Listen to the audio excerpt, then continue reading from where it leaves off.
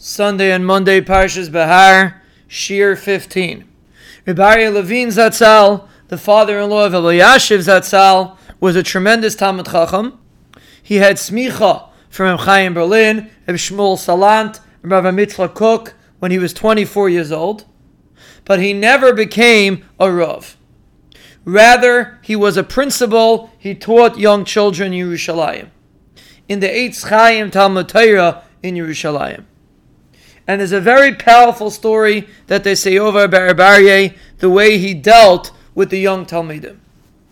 Rabbi Aryeh's son, Reb Chaim Yaakov, once came to visit him in the yeshiva. And he saw Rabbi Aryeh looking at the window, watching the children.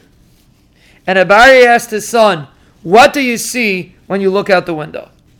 Reb Chaim Yaakov looked out and he replied, "That boy has a lot of energy. He's running all over the place. He's the fastest boy in the playground. He has a lot of koyches. The boy standing on the side that's learning, he's a big masmid, and therefore he's not interested in playing," etc., etc. He gave other examples like that. And Abaye shook his head, and he said a very powerful statement. He said, "I'll tell you what I see. The boy over there has torn shoes. The one over there is very skinny. I wonder if he ate breakfast today. The child that's playing without a sweater or a coat, his parents can't afford one. By the end of the day, Be'ez Hashem, I hope to work on all three Talmidim and be misader to make sure that they have what they need. I'll bring the first one to my office and give him shoes. I'll invite the second one to eat in my office. The third one I'll get a coat for. I'll take care of all three." That's what I see when I see the children. And let's analyze the story. There was nothing wrong with what Reb Chaim Yaakov said.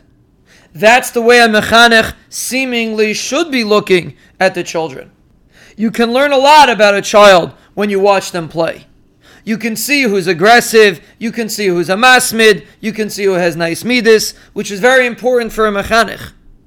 But Rabbi Aryeh was teaching us a very important lesson. The first concept in chinuch is love and care for the child. Yes, it's important to know who's a masmid, and yes, it's important to know who has a lot of energy and how to deal with him when it comes to class.